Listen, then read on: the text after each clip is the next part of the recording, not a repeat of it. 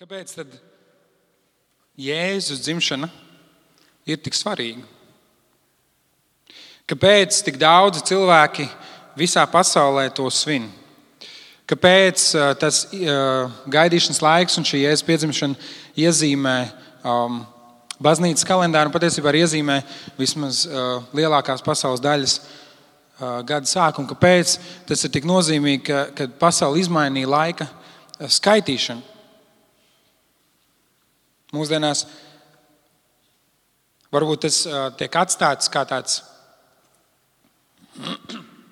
šaurs loks, kas uzticēts baznīcas vadītājiem, bet mēs redzam, ka tas ir ietekmējis visu šo pasauli.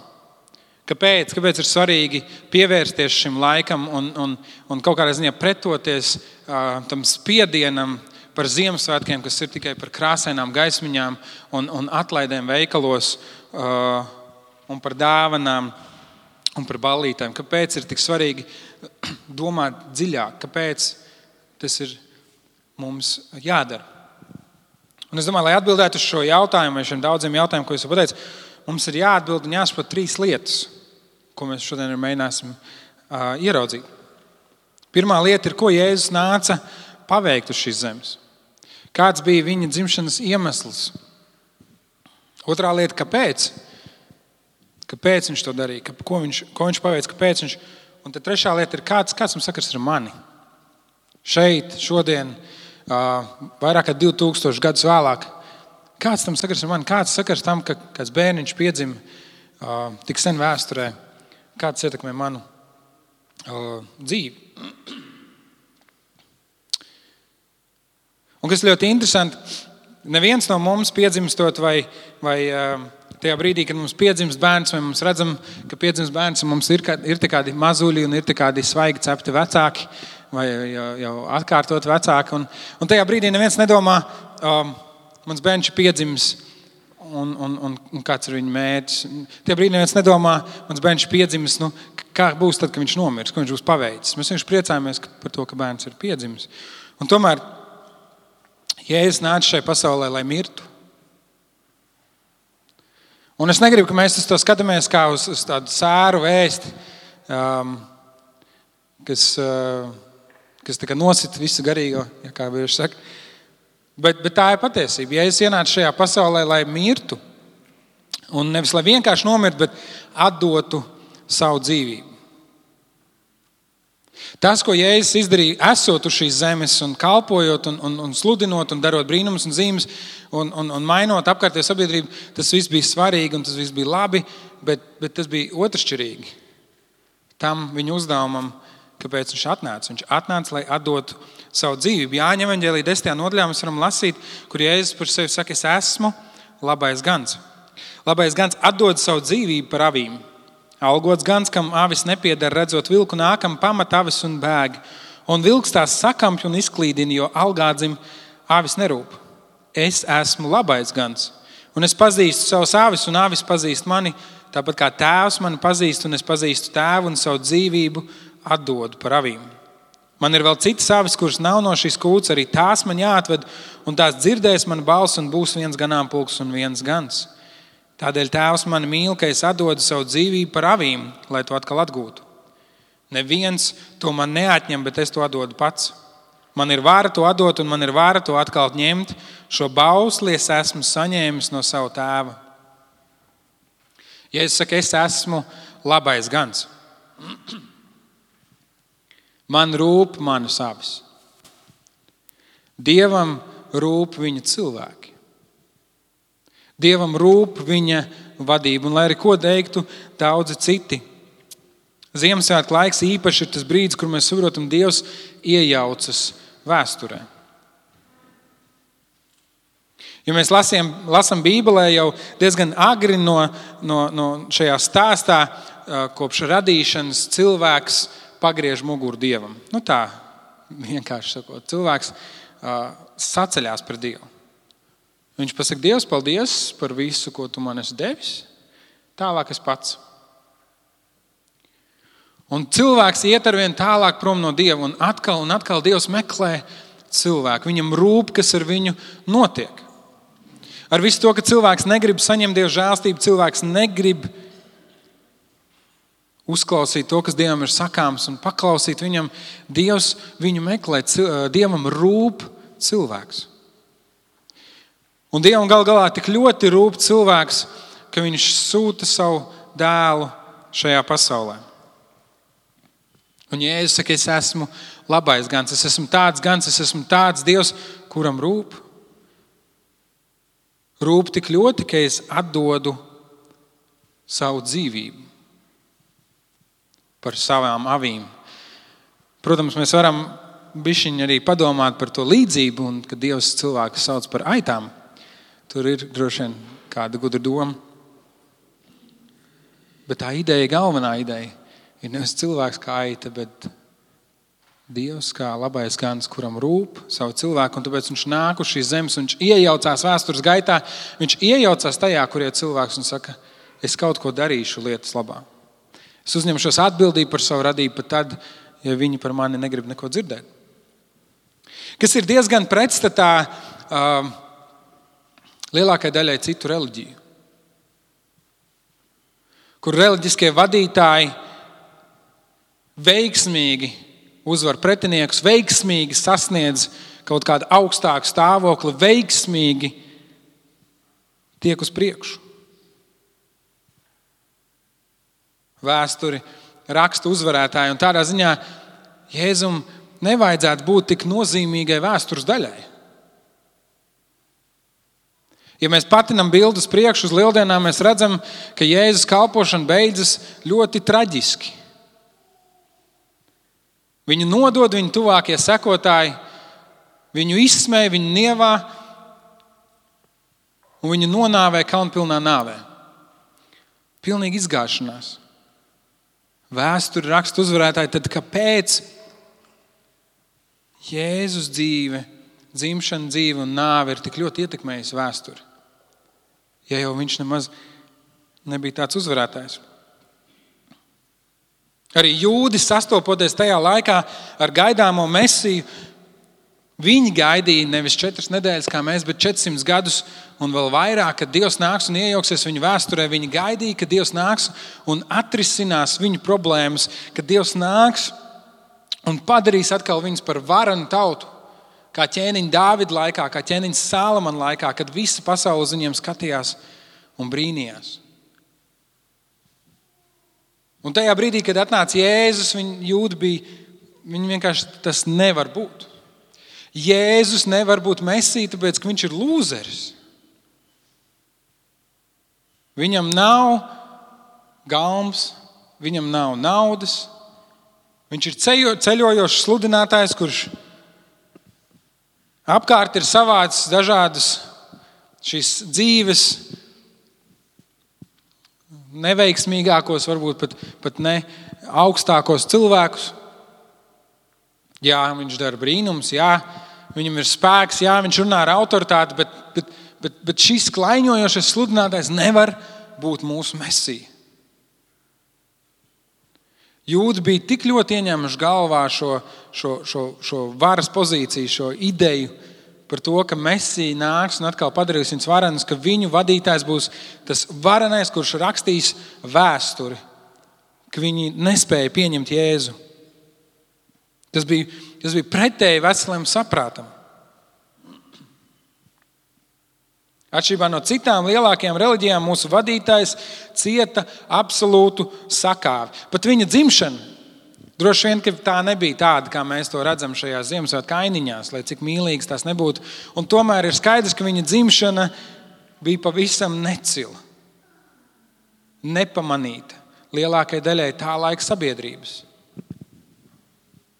Jēzus ienāk pasaulē kā mazs, nevarīgs bērns, kurš piedzimis pat ne tajos labākajos apstākļos.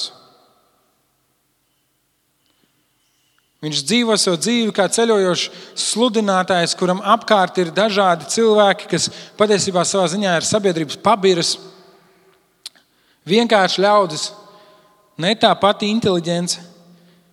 Jēzus gal galā tiek nodots, apcietināts un nonāvēts kā noziedznieks kaunpilnā nāvē, un tomēr tomēr kaut kas notiek ar mācekļiem viņu dzīvē, kas pārvar veselo saprātu.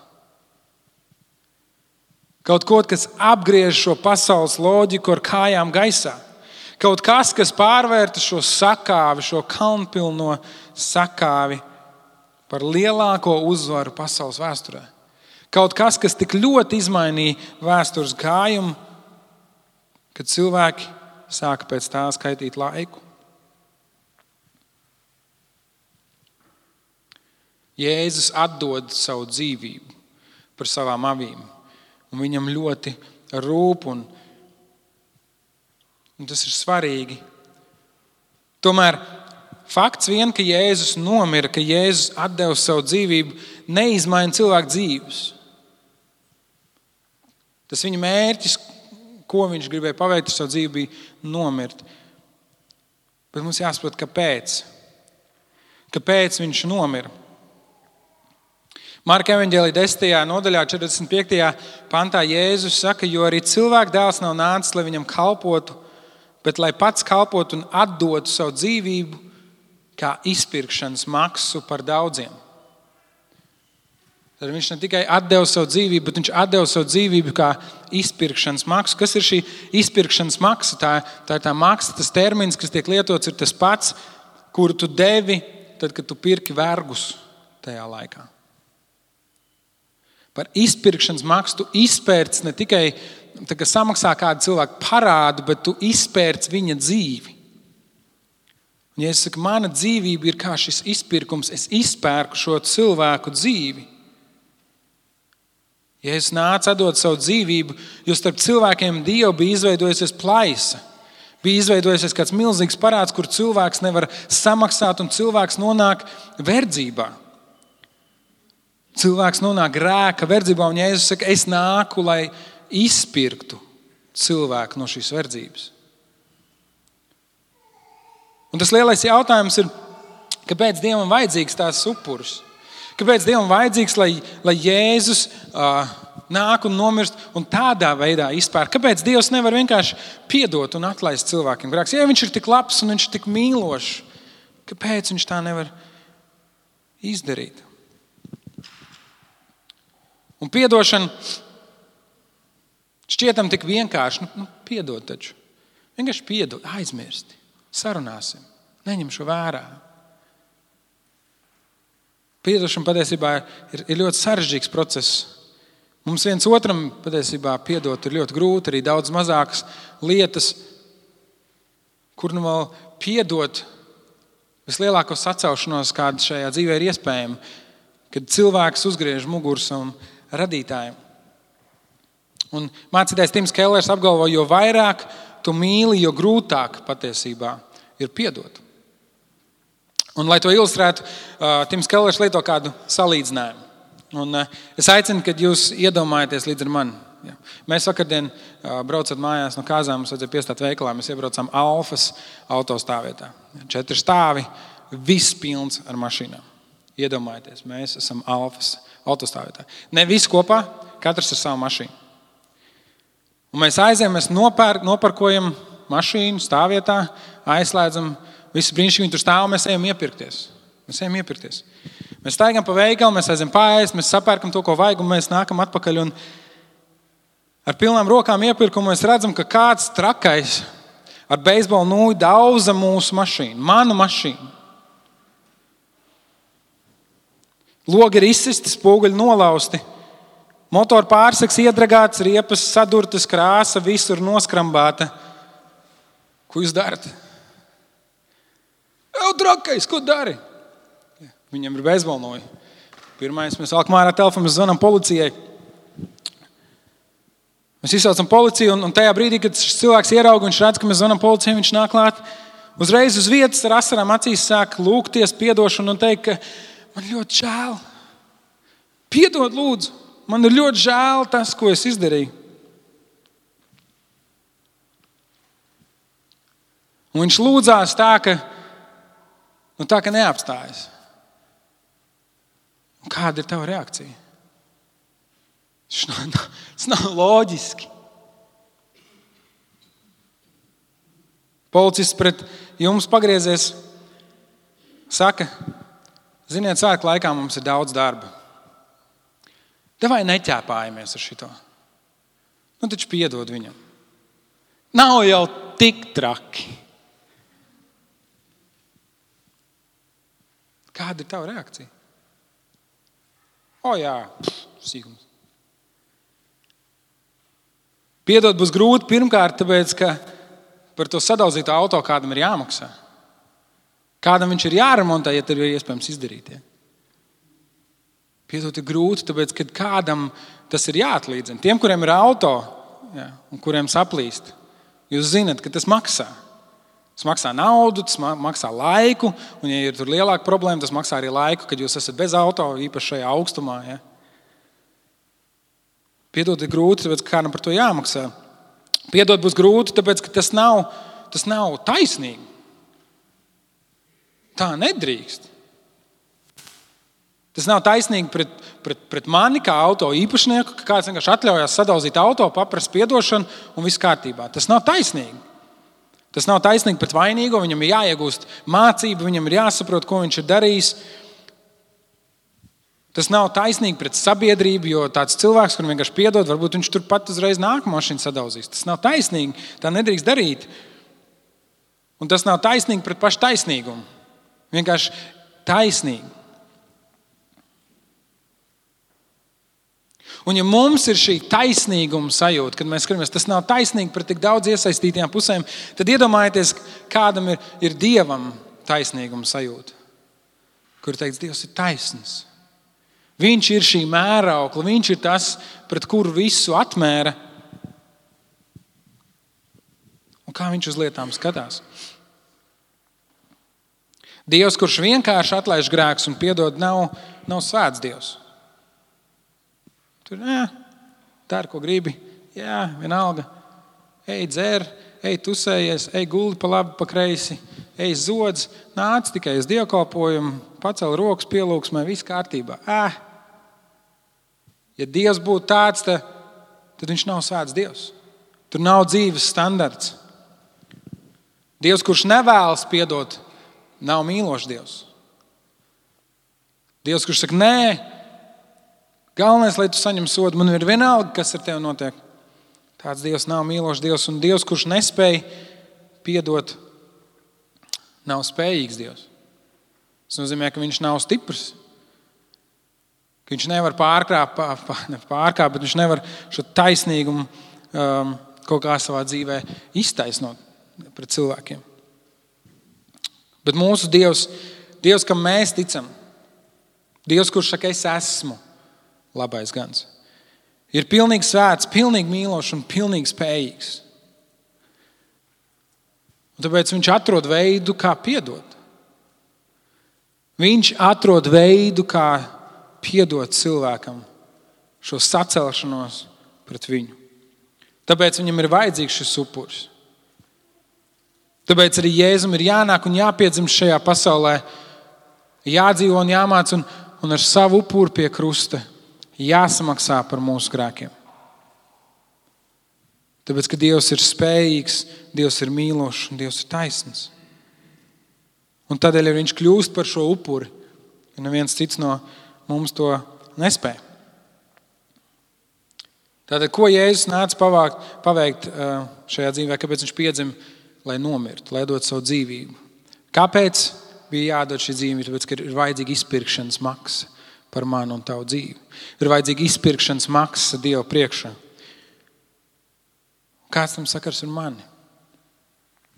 Jēzus nav tikai kāds vēstures varonis, kurš ar universālā veidā remdē Dieva dusmas pār visu cilvēci. Nav tā, ka tajā notikumā pirms 2000 gadiem Jēzus nomira pie krusta un uzreiz visi cilvēki palika maigi un pūkaini un labi un jauki. Un neviens nekad neko sliktu nedarīja, un neviens nekad vairs nebija alkatīgs un neaprunāja citus un nepiedzērās un nesacēlās pret Dievu. Viņa izpirkšana, šī glābšana, tā ir pavisam citā līmenī, un tā ir personiskā līmenī. Un es gribu, lai jūs vēlreiz iedomājaties kopā ar mani. Iedomājieties, ka mēs visi ejam gar Daugavu, pa krastmalu. Visi kopīgi mēs ejam. Gar krāsmolu ir nedaudz augsts un veidojas ledus. Jā, starp citu jau veidojas ledus, ne kāpēc ledus, tad ir aizliegts kāpēc ledus. Veidojas plāna kārta ledus, un Artis arī tur iet. Un Artis iet priecīgs, un viņš saka, es jūs visus ļoti mīlu. Un es pierādīšu jums šo mīlestību. Un viņš uzkāp uz Daugavas tās malas un saka, es jūs tik ļoti mīlu, ka es atdošu savu dzīvību par jums. Un viņš ielic iekšā. Tāds tu izslēdz šo.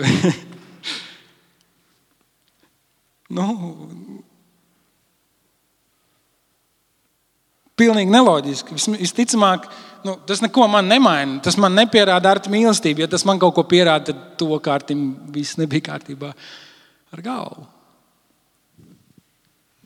Bet pavisam cita lieta, ja mēs ejam gar Daugavu un kāds neapdomīgais iekrīt iekšā. Ledenajā ūdenī un Artis metas šo cilvēku glābt vienu no mums, un viņš izglābi un pats aiziet bojā. Tad tas, kurš tiek izglābts, un arī mēs visi klātesošie sakam, Artis ir varonis. Viņš izglāba. Tas, kurš izglāba, viņš saka, viņš mani izglāba, viņš atdeva savu dzīvību par mani. Un tajā brīdī tas ir ļoti personiski. Tajā brīdī tas ir kaut kas ļoti īpašs. Un patiesībā mēs visi esam iekrituši šajā ledenajā upē, un mūs visus ir izglābis Jēzus, atdodams savu dzīvību. Un mēs varam dzīvot un elpot un darboties, pateicoties viņu upurim.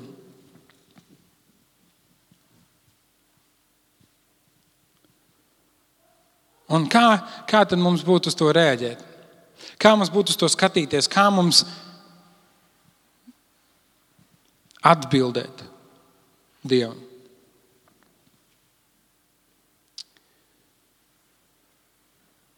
Un viena no atbildēm, ko Jēzus dod, ko Markus ir piefiksējis, turpat Marka evaņģēlija 10. nodaļā,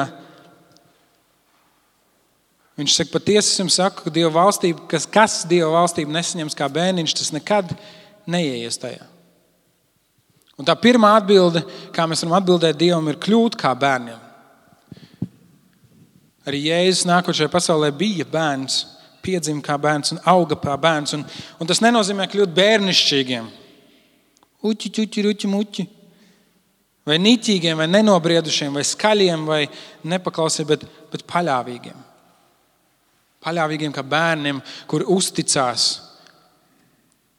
Un bērni, viņi ir dažādi. Reizēm viņi taisa tādas ziepes un pilnīgi neklausa. Un reizēm viņi vienkārši notic tam, ko mēs sakam.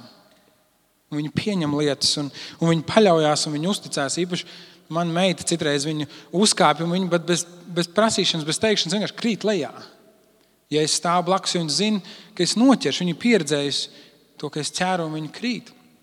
Un es tagad, viņa aug lielāka, un es viņai mēģinu stāstīt, ka nevienmēr tētis redz, ka tu to dari. Nevienmēr tētis zina, ka tu to grasies darīt. Tev ir jāpadomā, tev ir jāpadod man kāda zīme, tev man ir jāpasaka, lai es esmu gatavs, bet kā bērni mēs uzticamies. Un mums ir jākļūst kā bērniem, kas uzticās, kas noliek savu dzīvi mūsu debes Tēva rokās, kas uzticās tam, ko Jēzus ir izdarījis. Un kad viņš kā glābējs šajā ledainī ūdenī mūs glābi, mēs uzticamies, ka viņš to ir spējīgs izdarīt.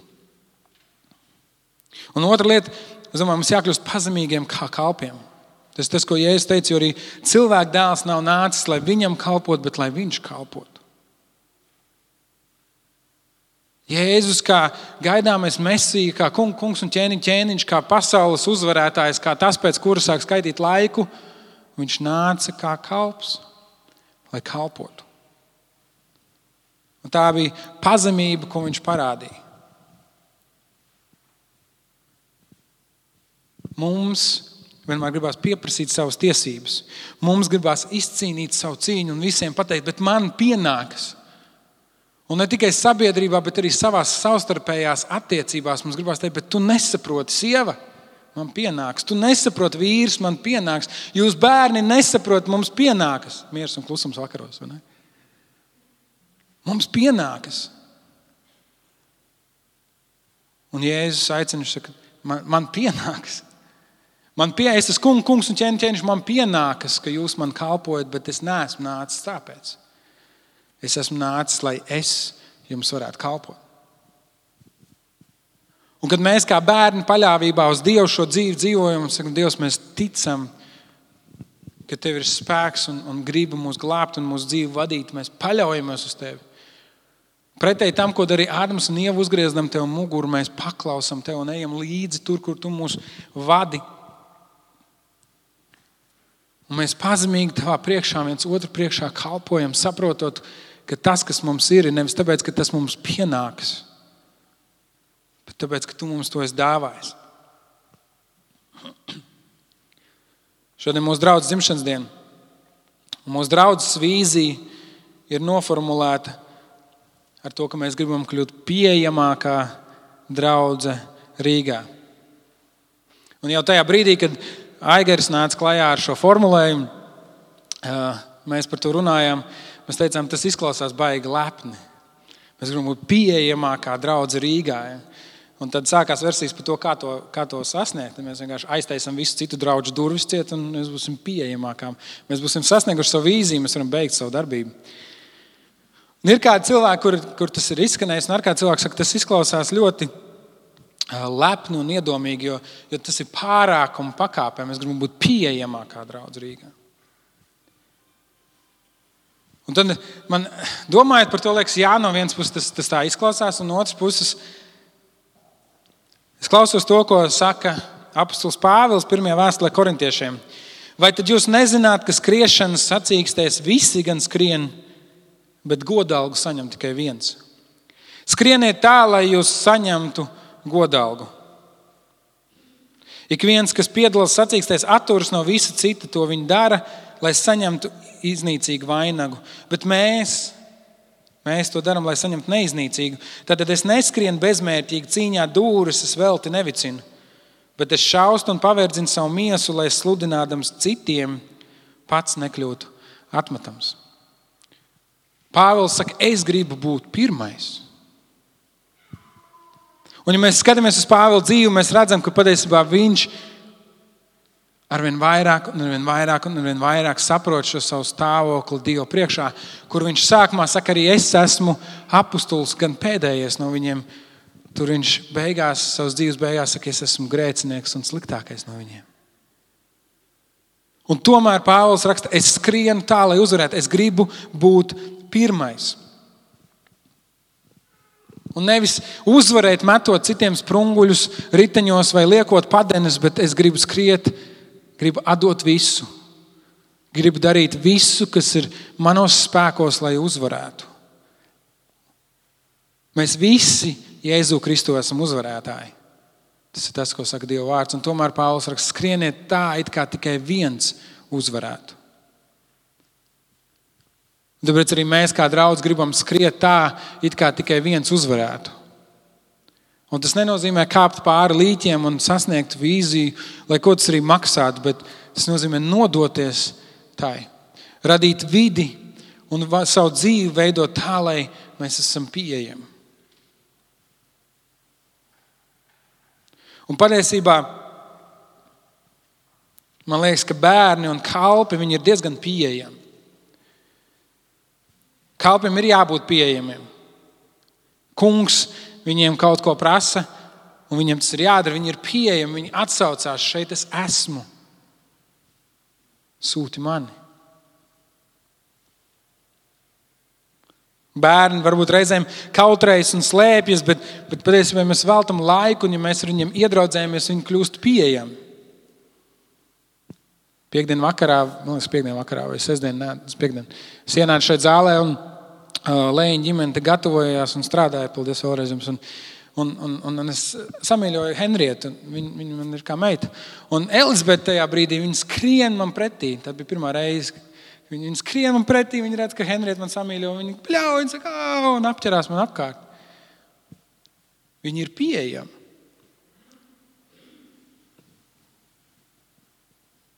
Bērni, viņiem prasa kādu laiku uzticēties, viņiem prasa kādu laiku salauzt to ledu, bet principā bērni ir pieejami. Man liekas, lai būtu pieejams, lai mēs varētu kļūt par pieejamāko draudzi Rīgā. Un tāpēc tā arī ir vīzija, ka mēs visu savu dzīvi tam veltīsim. Nekad to tā varbūt arī līdz galam nesasniegsim. Vien tajā brīdī, kad mēs stāvēsim Dievu priekšā un cerams, viņš teiks, jūs bijāt pieejami.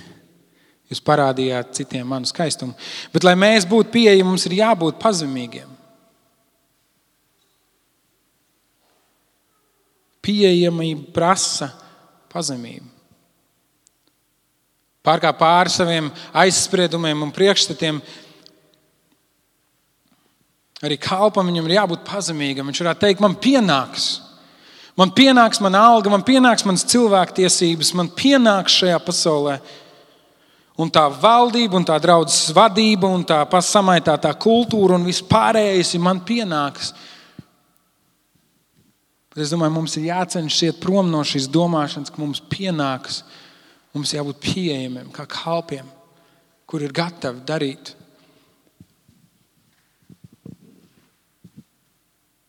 Tāpēc, ka Jēzus, viņš kļuva pieejams.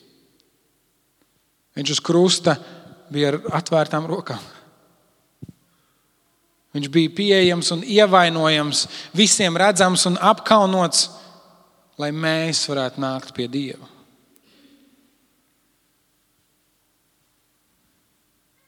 Viņš bija pieejams. Un tas no mums prasa atvērt savu dzīvi ar visām tās kļūdām. Ar visiem ievainojumiem, grūtībām. Un nevis izlikties, ka mēs spēlējam no kādām varas pozīcijām, un nevis izlikties, ka mums viss ir kārtībā. Bet mums pašiem un ļaut citiem ieraudzīt Dievu mūsos. Kur ir tas, kur mums pašiem Dievs ir vajadzīgs? Kur ir tā situācija vai tā joma mūsu dzīvē, kur mēs varam teikt, nāc, kungs, Jēzu, nāc. Jo ar prātu es varu saprast daudz lietas, un es zinu, kā ir pareizi. Līdz kādam līmenim, tad, kad es uzzināšu, kā ir pareizāk, es darīšu, kā ir pareizāk. Bet tā kā es šobrīd saprotu, tā es cenšos dzīvot, un tomēr sirds reizēm netiek līdzi. Un ir kādas sāpes, un kāds nespēks, un kādi ikdienas notikumi, kur man ir jāsaka, Dievs, šis ir tālu no taisnības. Šis ir tālu no svētuma, šis ir tālu no pareizības. Nāc, kungs, Jēzu. Un tai vietā, lai slēptu to no citiem, es to citiem varu parādīt. Tas nenozīmē, ka mums visas savas problēmas ir jāuzliek kā uz listas vai jānopublicē Facebookā, bet ka mēs varam parādīt cilvēkiem viens otram šo Ziemassvētku brīnumu. To, kur Jēzus ienāk šajā cilvēcē, kur Jēzus ienāk šajā pasaulē, kur Jēzus ienāk mūsu dzīvē un aizskar to un atdod savu dzīvību par mums un izmaina to.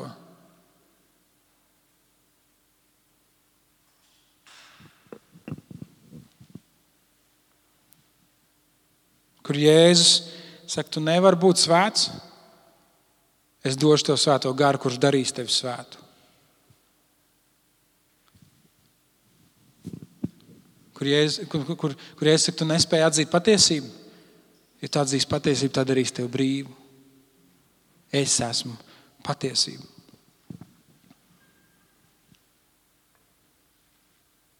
Kur brīdī saka, man vairs nav spēka iet tālāk. Jēzus saka, es tev dodu savu spēku caur svēto garu. Kas tā labo darbu pie tevis iesācis, to arī pabeigs.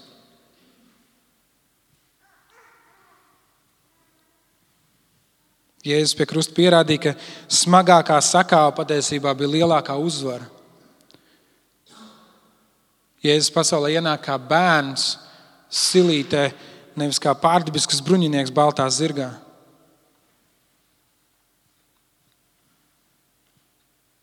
Un Jēzus aizejot apsola svēto garu, kas mājo mūsos, kas vada un atgādina un paskaidro mums, kā mums šo dzīvi dzīvot. Viņš neapsola vieglu dzīvi, viņš neapsola uzvaru. Gluži tāpat kā jūdiem mums bieži vien nāks vilties, jo mūsu Mesija nav tāds, kā mēs iedomājāmies. Un tomēr tas, ko Jēzus izdarīja, tik radikāli izmainīja mācekļu dzīves, kad viņi sastapa pēc augšām celšanās, ka viņi bija gatavi savu dzīvību atdot. Tas tik radikāli izmainīja šo cilvēku dzīves, ka arī 2000 gadus vēlāk mēs par to joprojām varam runāt. Jo viņi tie ir nodevuši tālāk, viņi ir bijuši pieejami, viņi to ir parādījuši. Mēs to varam piedzīvot.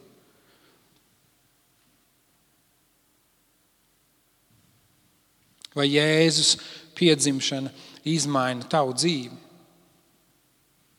Un es nedomāju tikai to brīdi, kad tu sastopi Dievu un kļūsi par kristieti un apliecini to kristībā un aizpildi draudzes anketu un pievienojas draudzei. Es domāju par šodienu. Tagad. Tavās dzīves problēmās un izaicinājumos, tavā ceļa gājumā, vai Jēzus piedzimšana izmaina tavu dzīvi?